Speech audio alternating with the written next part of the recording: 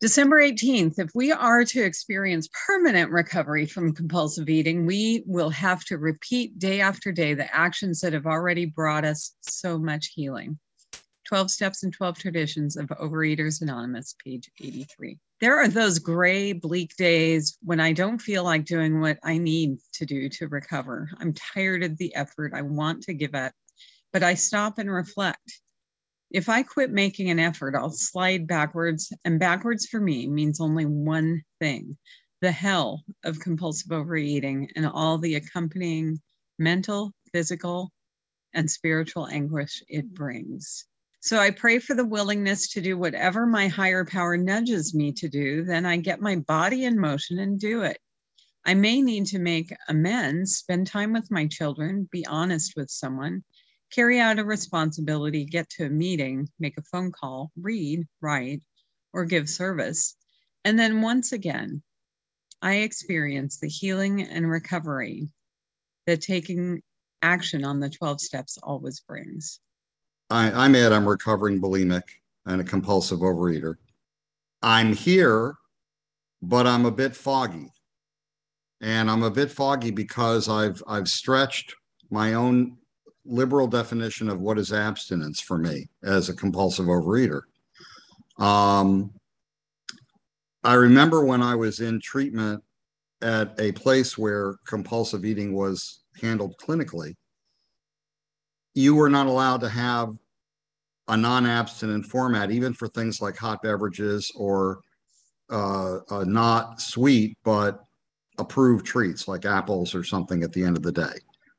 And I had a very abstinent meal with a friend, but allowed myself to slip when it came to the desserts at this buffet.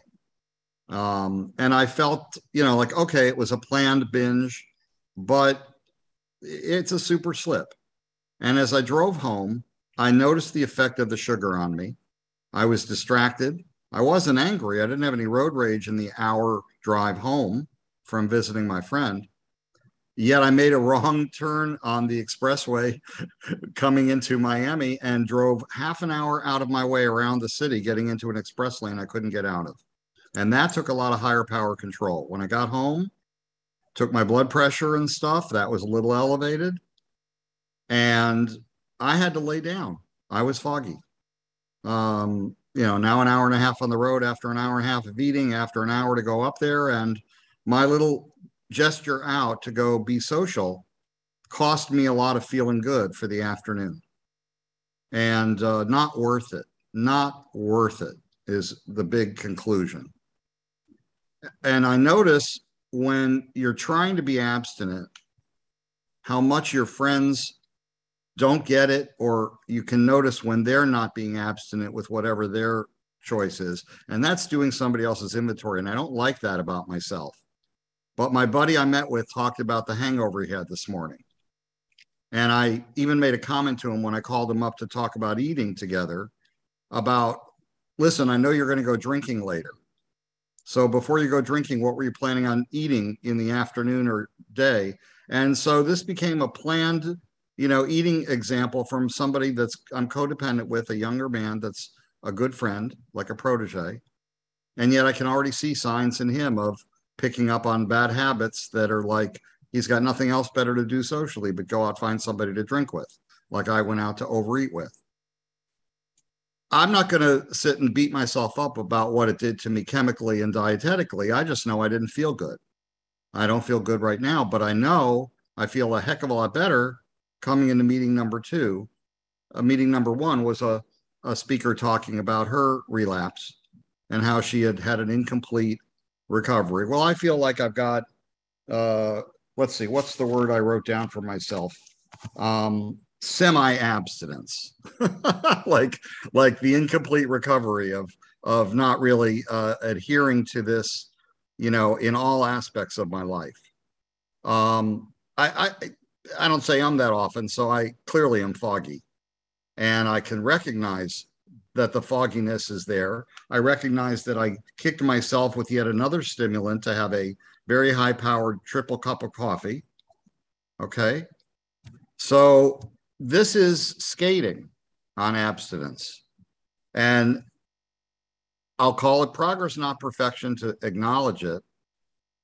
And we know it's an insidious disease. And the part of me that's here in the room, there was part of me that was clearly in the other room with the disease doing the push-ups.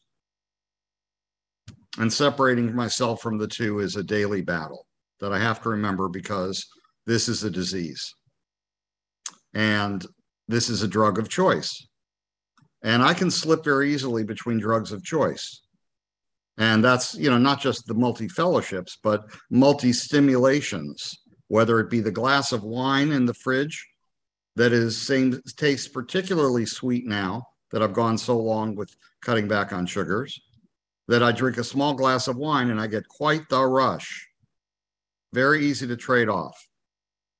Or the medical marijuana, which I have cut back from 4, a day to whatever a day for true anxiety, because I have a counter reaction to antidepressants. They started to make me suicidal, and I've been off of them for 4 years. So I have to find ways to control myself, and it still seems you need substances or you don't. Like this morning when I went out with my dogs and we enjoyed the fresh air. And my first meeting today, and I'm going to wrap up and I'm going to give myself 1 more minute. And my first meeting of the day, as I usually find myself at 7 or 8 or 9 in the morning, East Coast, with ladies, where it'll be me and, 9 ladies, 10 ladies, a dozen ladies.